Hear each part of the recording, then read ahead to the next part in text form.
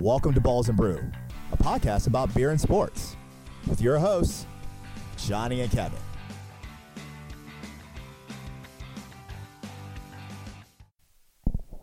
The mics are on. The glasses are full. This is Balls and Brew. In this segment of Balls and Brew, we hit the beach. We went on down to St. Pete Beach and caught up with our buddy Matt Dahm from Masteries Brewing Company. And this time, we actually got to meet the head brewer as well, Micheil McElvey, from Masteries Brewing Company.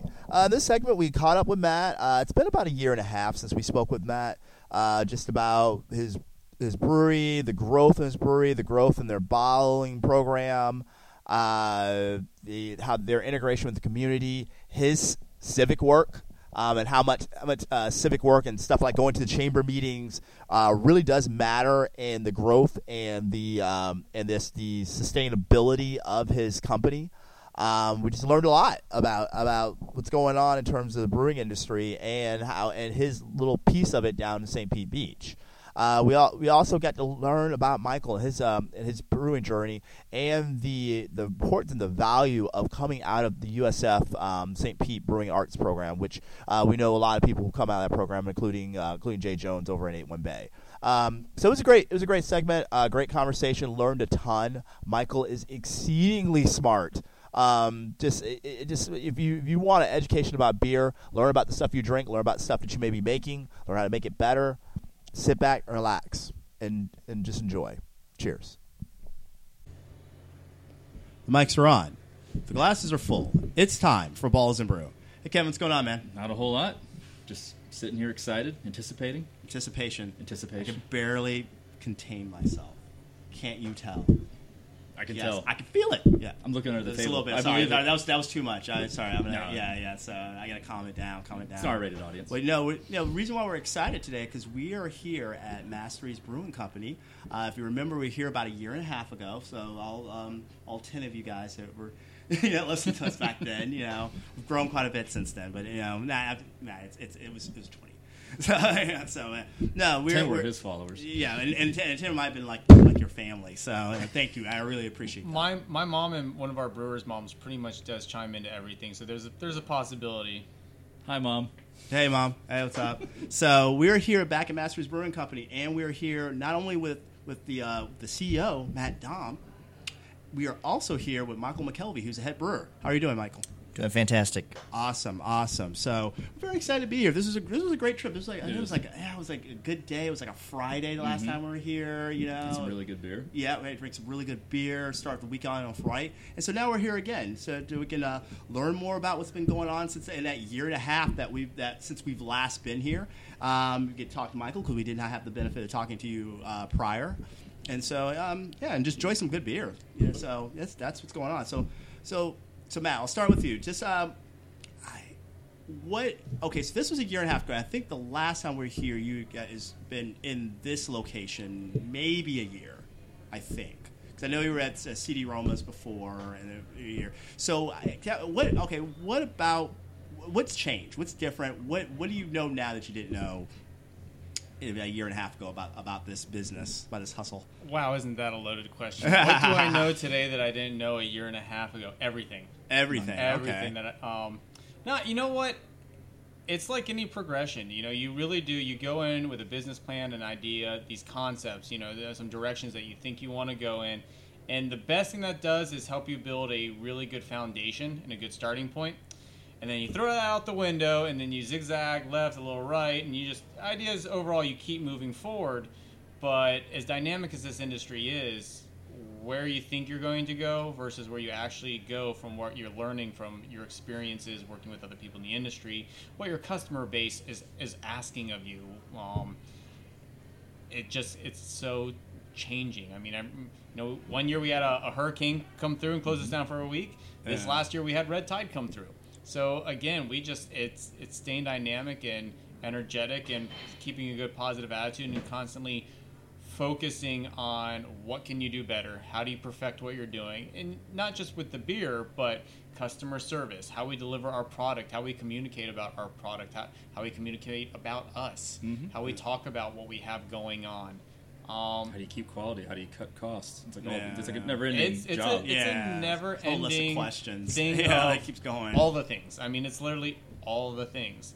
So in the last year, we've added a lot, and I'm just going to go to the last year because I'm pretty sure it'll cover everything in that other 6 months. Yeah. But since then, we were not actually in distribution, I believe, last time we talked with you guys. I don't think so, yeah. I don't think you we were. are distributing now.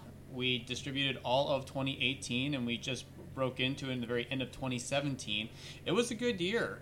As far as we're concerned, looking back at our numbers, we definitely hit our numbers of where we anticipated that we wanted to be at.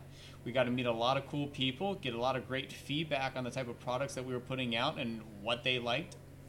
And yeah, so I mean, that alone has completely changed up the game here for us, from going to producing beers just for our own tasting room to putting some beer out there in the market and having a lot more people find out about us. I mean, as far as brand exposure, it's been great. We've met a lot of great partners out there as vendors in the industry that have really given us a lot of education to the things, one, supporting the things that we're doing right, or two, help showing us a little bit of things of a different approach. So we are with Cavalier Distributing, been good partners. They've had a lot of growth themselves. Recently they bought Microman, so that's two houses joining into one now, expanding their footprint. So on the distribution side, yeah, I mean, things are rocking. We're now into our second year of doing it. Definitely have a lot of lessons learned that we're moving forward with, and yeah, we're pretty excited about what we're going to do with our distribution in 2019. Where can someone locally here get access to your beer? Where here? Well, I mean, obviously besides here, yes. Aside from the away from the tap room. Out here on St. Pete Beach alone, so Rumfish Grill, Okay. we're on tap there. I'm actually pretty sure we're the only non, Great Bay JJ Taylor tap handle in the whole building. Yeah. Now that I put that on the air, I'm sure they can be gunning for it. But no, so we're on tap here at Taps on Corey Avenue. Okay. There's PG's Oyster Bar. They're just around the corner. And, of course, we still got 5 taps going on pretty much around the clock at CD Roma's. So they're still continually, keeping us on the regular, and we got a great support and following from that. The Wheelhouse on Central Avenue, that's another great tap house here on the west side of St. Pete. In my opinion, it's probably one of the best tap houses here on St. Pete. Always very diverse, huge assortment. Their food and their kitchen is freaking fantastic. The West House? Wheelhouse. We'll check out the Wheelhouse. That sounds like it's in my wheelhouse. Yep. I highly recommend their wings. They do these whiskey dry rub wings. They're fantastic. That does sound really good. Yes. But then you can go downtown. We're at a handful of accounts downtown. Oak and Stone, of course, the Mastery's Bar, or Tap House. So I mean, so there's some places you can be found. You can find us down in Sarasota. You can find us all the way up to the Spring Hill, Hernando Pasco County area, and then throughout Tampa. Some spots in Ybor, on tap at the Armature Works. There's a few spots in there. Okay, nice. Yeah, there's the beer garden Armature Works. We're definitely getting some liquid out there in the market as distribution goes. Yeah. And of course, the distribution and learning what we need of that, we've expanded internally. We now have another tank, another 10-barrel bright tank allows us to get more beer out of house faster. Yeah. We used to have a bottleneck of, we only had a 5-barrel bright tank before, so every time we emptied the 10-barrel, it took us twice as long to do it as it does now. So, any learning curve on that 10-barrel? Oh, yeah, definitely. Anytime you get a new piece of equipment, you're like, all right, well, let's see what happens on this first batch. You're like, ooh, a little undercarbed. All right, well, let's respec and go look at it again so we can kind of come up with an SOP and a way to get things down consistently. And at this point, we've got it pretty well evened out that we know what we're doing now. We can produce a consistent product. How many batches do you think it took you? Ooh, I would say probably around 4 or 5 turns through before we were really confident that, okay, that is the magic number. We've done the math right. We've made sure that we have everything that we need to be successable. Because it was a 100% increase. It wasn't like a 10,000% increase. Right. And then it definitely takes some time. It's like math, and I wasn't a math major, so yeah, gotta go back to the old count on the fingers and toes. Hit the calculator. So whatever. So no, well, Mike, while I have you, I just want to talk to you. Tell me a little bit about your journey as a brewer. Sure. What brought you to this point? Well, it was crazy enough. I actually started off as a wine guy. I was working for ABC Fine Wine and Spirits as a wine consultant for a few years, and I got to see the rise of craft beer, especially in the Tampa area. And I got kind of caught up in the romance of that deal. I was like, well, there's a lot of parallels here between the wine world and the beer world, and I really like what these guys are doing. And so I started homebrewing. I think that's like what most people kind of get into is they become homebrewers.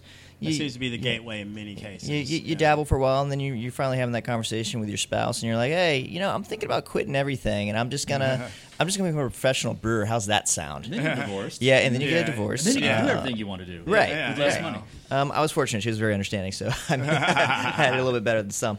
Actually, it happened that we had some mutual friends that actually introduced me and Matt together, and he was he took the gamble on bringing me over to CD Roma and letting me showing me how he wanted things done, and then let me kind of take over from there. USF St. Pete campus did a really awesome thing. They started a brewing arts program. Again, Matt encouraged me to go ahead and enroll. Very forward thinking, in my opinion. Yeah, I was in the class 1. We were the guinea pig class. There we go. Yeah, okay. You were the first batch. Yeah, it was. Yeah, it was a fantastic experience. I got to go hang out with the guys over at Coppertail on an internship for about 30 days and see how the big boys like to play. Oh, all right. Nice. Yeah, we joked about that 50 barrel system earlier. Well, yeah, no, that's legit 50 Rolex. So yeah, no, they can crank some juice. It was kind of interesting to see also just kind of the economy of scale and kind of see what practices we could adapt and take into a smaller size brew house and be more efficient with our own time and with our own process. So like I said, it was an awesome experience. And through that, I decided to spend a lot of money and bang my head against the wall a lot of times and take a really expensive exam and become a certified Cicerone because I'm really down with the just continuing education and just really being a part of the scene and talking about beer. Oh, nice. Well, okay, so a lot of very smart people have come out of that brewing arts program, and I know what about that program informs what you do now? A lot of it, honestly, was just kind of showing that there is so many facets that we can easily overlook and that will contribute to having a less than stellar product. And a lot of it's the devil's in the details. The other thing that I took from that program was the networking and the connections that I made with my fellow students and my fellow classmates as wherever they go. We reach out and talk to each other on a regular basis. Actually had the joy of brewing the first USF St. Pete Brewing Arts alumni collab with Jay Jones over at 81 Bay. Yeah, that's we were both Class 1 OGs and got to make a beer together. I thought he was in the class. Yeah. So, it's a lot of good people, and then also just being able to have access to a lot of really smart professionals that have been in this industry for a while and being able to pick their brains on issues. It's been, like I said, that kind of helped shape me as how I like to operate and how I like to brew. It seems like intelligence is almost like a prereq, I think, for this industry. I feel like anyone who does brewing who's salt is almost always part very chemist, intelligent. We all like chef. to think that. We've interviewed quite a few of them, and it always seems to they're all exceedingly smart. Some of them come from IT backgrounds. We just do a really good job at fooling you. Oh man, wow! You are quite good. Quite dumb. I can't tell the difference. We like to joke about the idea that there was used to be the old school traditional brewers that basically, we do it this way because this is the way it works and this is the way we've always done it, and we don't question it. Then you got the new school kids coming up that are like, science actually can make this way better, guys. Yeah. And so now we're having these weird hybrids where you're finding people that come from really long-standing backgrounds and they're getting back in the books, they're getting back to science. They're really studying. We have enough professional organizations out here that spread just a wealth of knowledge that the resources are there, and there's really no reason not to use them. Oh yeah, for sure. How do you think the Cicerone training has helped you? Definitely, as far as being able to describe beers, to be able to have sensory panels, to be able to train our own staff here on the serving side. I mean, again, sometimes you have folks that they're not wild about beer styles, but if you can educate them a little bit of why and how it works, and then what pairings, then also commercial examples they can compare it to. It helps them sell more beers across the table, and they feel more confident talking to a customer when they approach and they say, "Hey, what do you got back there?" Yeah, exactly. Well, we got some darks, we got some lights. Yeah. We got something red. Board. You have a there's some glasses. Some glasses. Yeah, exactly. Okay, so you worked in the wine industry. I just have this theory that there's becoming a winification of beer. And that may or may not be a good thing. Is that something? Okay, you've worked in the wine industry. Clearly, you work in the beer industry now as well. When I say there's a winification of the beer industry, what does that mean to you, and is that true? What I interpret that to mean is talking about like method traditional, which is now what we're referring to as the lambic-inspired beers, where we're actually creating Solera programs and long-term aging with mixed cultures. A lot of barrels, a lot of foeder work, which used to be the winemaker's tools, are now becoming the beer maker's tools. So you can create these exceedingly long-lived, really elegant beers that can stand up to a wine, and they can pair just as well with any meal. So it's, to me, that's kind of exciting. Like I kind of look at that as like kind of like the pinnacle of brewing, but it's not the easiest thing to get into, and there's a whole lot of mistakes to be made on the way. Yeah. How do you feel from a consumer standpoint? I feel like there was a time where people who like beer, even people who really dug it, weren't super sophisticated about it. Now they're very sophisticated about it.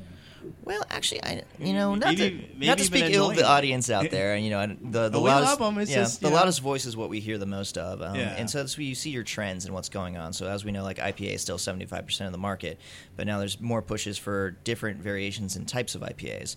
The pastry stout movement. Now everybody wants to have big bodacious stouts that are barrel aged, but not just the base beer. They want to have it treated with the entire kitchen sink of adjuncts. Yeah. Actually, nothing to say there's nothing wrong with these beers, and some of them are incredibly technically difficult to make and super expensive to produce. Yeah. But the consumer right now is just really all about getting these big bombastic flavors, and they want it all. It's like Cold War, I think, of almost like who can come up with something that they can use to differentiate themselves against other breweries out there, right. Which it's natural, I think, competition that the market would do that. But I do agree, it seems to be over the top. Because to me, if you made a stout and it's a traditional Russian Imperial and you barrel aged it, it doesn't need anything else.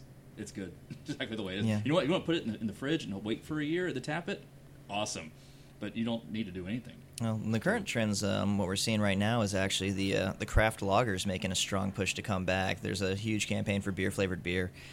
So it's kind of interesting to see how these cycles kind of spin around each other. Yeah. Well, everything's cyclical. Everything you spin out into orbit, and then you spin too far, and everybody reaches back in. New England's are already probably spun out at this point. They're now called juicy or hazy IPAs. Oh, they're codified by the Brewers Association, so we're trying to stamp out that NE title. Unless it's brewed somewhere in New England. Yeah. Keep your beer named PC. Yeah. Oh well, yeah. So, well, that makes sense. Things have names. Yeah, exactly. Because why should that region of the country have their own style?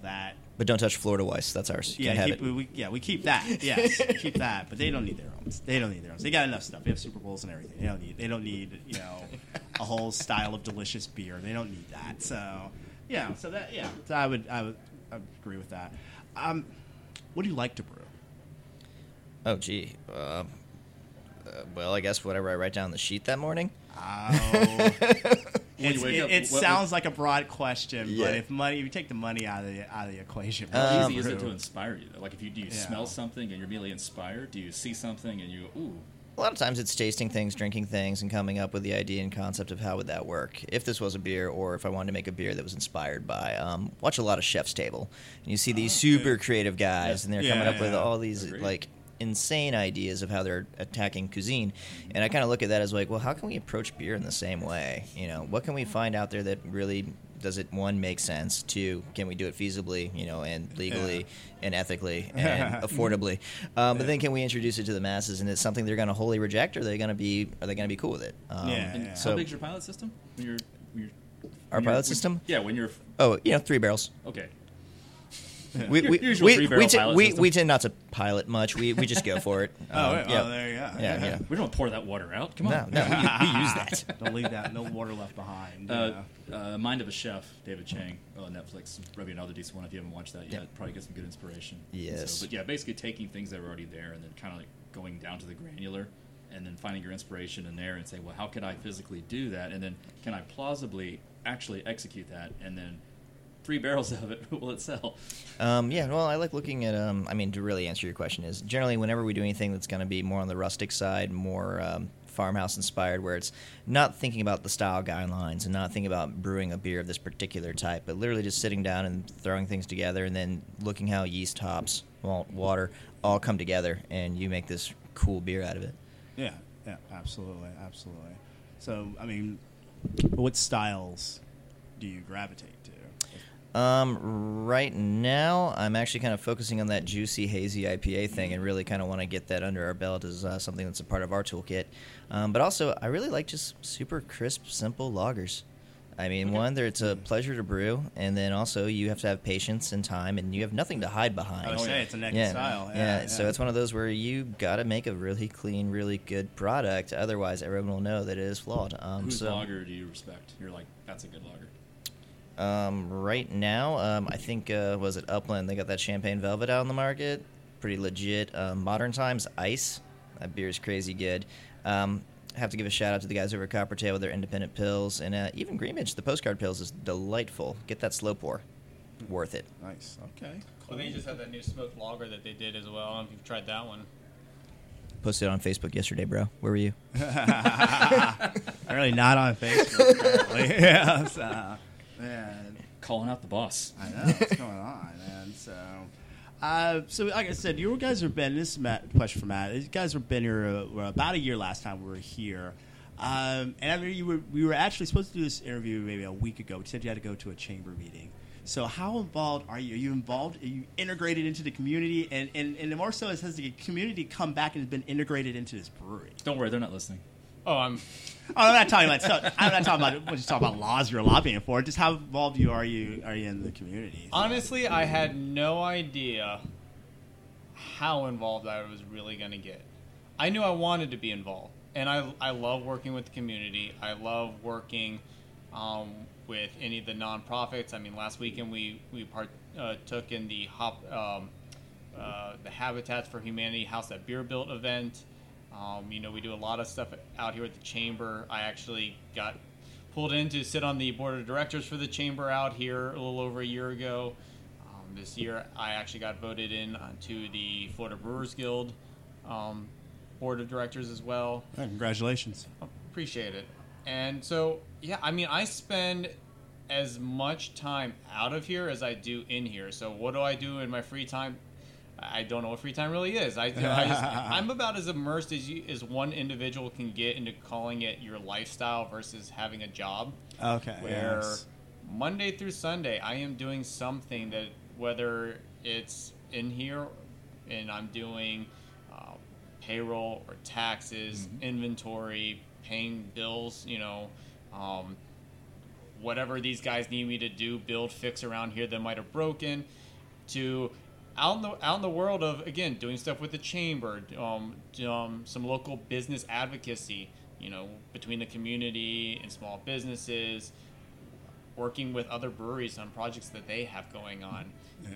I've spent a lot of time with Greenbench through their expansion. Today alone, I was at Copperhead Tap House. They've started their own brewery inside, fixing their chiller, getting that launched for them. After that, I left there and I went up to Brew Bus and was working on their pumps and glycol system. Oh, wow. So, yeah, I spend a lot of time, just period, in this industry, whether it's, like I said, behind our own brewery or behind our brand by being just a brand ambassador in the community. I almost don't know where to start some days. If somebody comes in and asks, say, so what do you do? I'm like, whatever needs to be done. Pretty much. Yeah. Pretty much. That's what I do.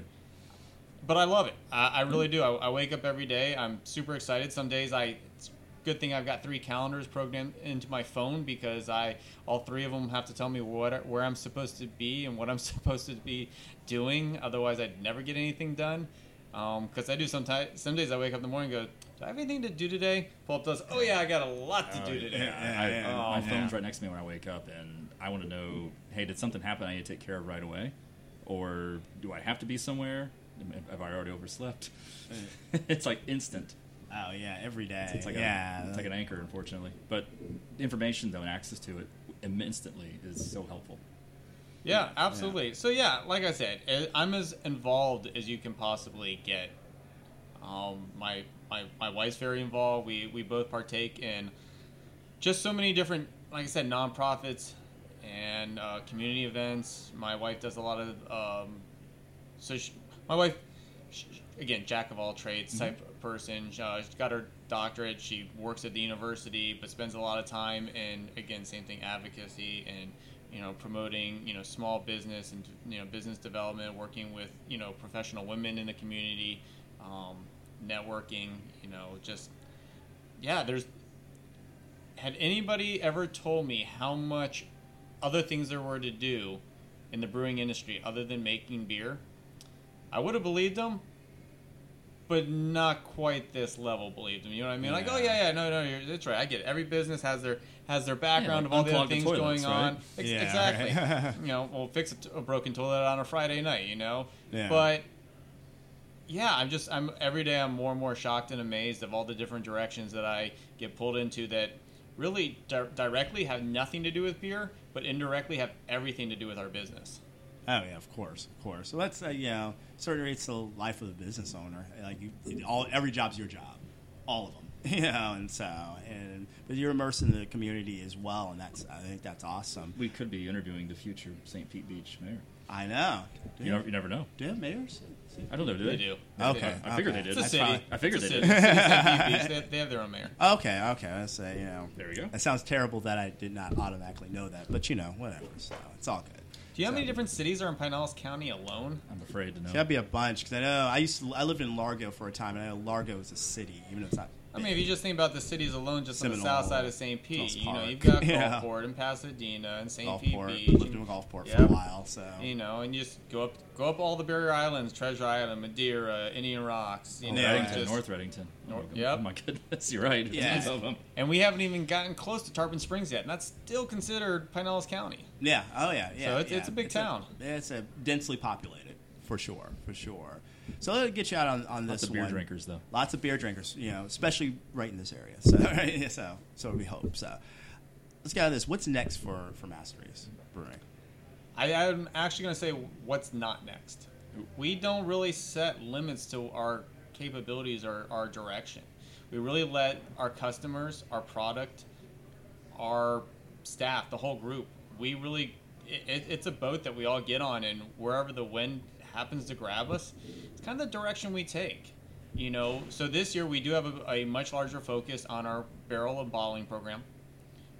This year we're out this last 6-7 months we've really been able to expand that just because of making some interesting, wise investments into some new concepts and just ways of doing things that we didn't think about doing before until Michael and I went out to Denver for GABF. And at that point in time, we both kind of thought to ourselves, we're really getting kind of full in the house. I don't know how much longer we're going to be able, grow inside this footprint. Then we go out to Denver, and we find more breweries with a smaller footprint with us with these massive barrel programs. And we were like, how are you guys doing this? I mean, they're literally rolling their brewing equipment out of the corner to put it in the middle of the brew. And then you walk in there, and you see rows of barrels stacked 3 high, and you're like, where's your forklift? Oh, well, no, we don't need a forklift. We got this pallet stacker over here. We're like, got a what? And so, yeah, I mean, it's like a pallet jack and a forklift all together, and you hand crank it. And since we bought that, I mean, we went from having 2 barrels at a time to now we can have a dozen at one point in time. And for having less than 2,000 square feet under roof, that's huge for us. When you take a walk through our brewery, you can easily see how efficient we are with our layout. Making sure we have things. Absolutely. I mean, we have our CO2 line on an extension reel. We have our power line on an extension reel. Anything that we can put up higher, we go up higher because we do have ceiling space. We don't have foot space. So it was just a huge advancement for us being able to have this to now, again, instead of doing 1 bottle at a time, this is going to be our first time we'll release 2 bottles for Tampa Bay Beer Week, let alone 8 bottle around Tampa Bay Beer Week.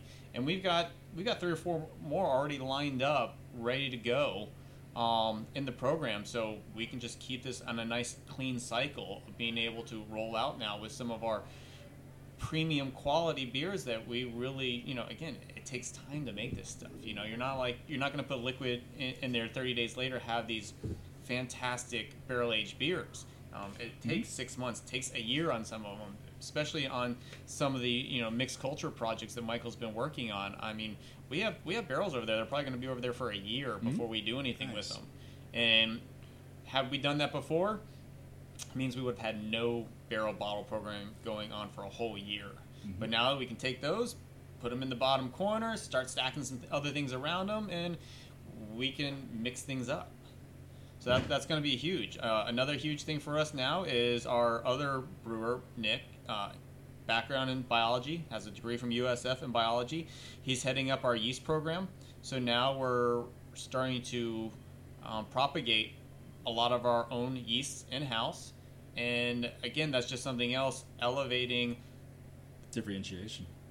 I don't know if it would call it differentiation. There are other breweries that have yeast programs, but for us, it's the next evolution of things that we can control, things that we can fine tune, work on, increase our own personal knowledge and capabilities on, and at the same time, it obviously if we can start producing our own yeast, it does save some cost. Mm-hmm. Also gives us better control around when we make beer, how we're making it.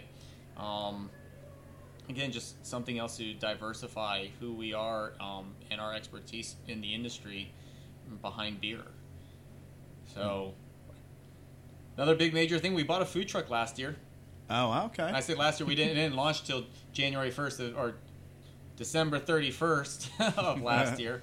Hey. But yeah, so now we have our own food truck. A lot of breweries are breaking into the food industry. Three Daughters Brewing has their own food truck. Mad Beach Brewing Company for a while ago, they opened up a kitchen. And Tampa Bay, Brewing Company long time ago already had that, brew pub, model game going down. But then you see places like Coppertail bringing Stein and Vine into their facility, and Brew Bus. So good. Brew Bus has a kitchen in house too. So early on, good kitchen too. We've been there. Yeah. Oh yeah. Early on, we all kind of took that method of, and I kind of call it the Cigar City method of just saying, oh well, we're going to open up a brewery and just focus on beer. At the time when Cigar City opened up, they could do it. There was very few breweries out there, but you know what? Dunedin Brewery, I don't ever remember them not having a kitchen. Me neither. So, as far as we go as in Florida, of the what are we at? Over 200 active breweries now in the state. I don't know. I think less than 10% of them have a food component to them. Yeah. And every single day, I keep meeting more and more people. And the more that I travel, I've been to more states where it's almost mandatory that a kitchen or some type of food component is part of a brewery. Well, it makes perfect sense because when you have people at your business, the more actual product you can sell them, the more profitable opportunities you have, and they are ready to eat. It's a consumption business. Why not give them something else to consume to pair with the beer? And as far as, again, quality control goes, all the way back down to thinking about when we make beer, it's another level of the experience that we can better guide for our consumers to make sure that they get the experience that we want them to have while they're here. Yeah. So, it really has helped make things just full circle. Unfortunately, at the moment, we can only have it 3 days a week. That's just a planning and zoning law out here on St. Pete Beach. Of course, I'm already back at City Hall working on expanding on that. Yeah. I go work on that. But it's been a very big asset. People have really enjoyed and appreciate the extra time and effort that we've put into, again, trying to enhance their experience when they come here. Well, when I go up to the window when the Maestre's food truck, which I don't know if that's the name of it or not, is we call it the kitchen. The kitchen. Nice. When the kitchen is open, what's on the menu? What can I expect? Well, when you come up to the kitchen, you will probably be greeted by me because I have been the main guy working on it. But so right now, we've been keeping it pretty, I'd like to say clean and simple. It's really not. We do some really classic style burgers. We do both beef or turkey. We do some chicken and steak kebabs. We get to have some fun and do some neat things with fries. And I say neat, but for me, it's not getting super fancy with them, but, you can get them traditionally salted. But then we also do Parmesan, and garlic. You can get them curry dusted. So just giving some really unique options. Again, things that I feel that would help enhance the food on the menu. That way, again, it's complementing the beer. Complementing beer styles, yeah. Bring out, and who doesn't like fries? But then you start adding a little garlic Parmesan to it, drinking a really nice IPA. Mm-hmm. Just the whole experience becomes very refreshing. Absolutely. I do have to say right now, one of my favorite things on the menu is we make these. They're like beignets, but they're a little bit more of a French style because they're more pastry puffish. So they're not as thick and heavy as a beignet. Basically, they're a fried donut. Yeah. But it's just the method and the way that the dough is made that really helps make it a little bit more fluffier. But coffee porter would pair really well with that. Absolutely. We basically dust them with cinnamon, sugar, and powdered sugar, kind of really nice dust on them, and then we put a nice little layer of chocolate, just kind of drizzle it over the whole thing. So it's a nice little Friday, Saturday night thing. Grab yourself a stout porter. Yeah, or Sunday morning, 11 a.m. kind of thing. Yeah. You say it, you're joking about that, but I actually did serve I them would do it. for our last Sunday brunch. We had those. Oh, We yeah. had quite It a sounds few like a people brunch order them. menu. So Sounds, yeah, definitely. So a lot to choose from here. That's we have the kind of short here, but that's you've got to get out here to Masteries. Whether you're on the beach or not on the beach, you have to get out here. When is that food truck? Say 3 days a week. So I'm what 3 assuming days is it open? Thursday, So Friday, Saturday. we or rotate back and forth. It's Thursday, Friday, Saturday, or Friday, Saturday, Sunday, and basically it's every other week. You can always go to the Facebook page, check it out. We always list it up there. You can actually even go to the kitchen's Facebook page itself. So it's the kitchen at Mastery Brewing Co. There you go. All the dates are going to be listed on there. Got the menu on there. So really easy to figure out when it's going to be around. Yeah. All right. So there you go. So from great food that pairs with awesome beers, you got to come down here to Masteries Brewing Company. For now, the glasses are empty, the mics are off. This is Balls and Brew.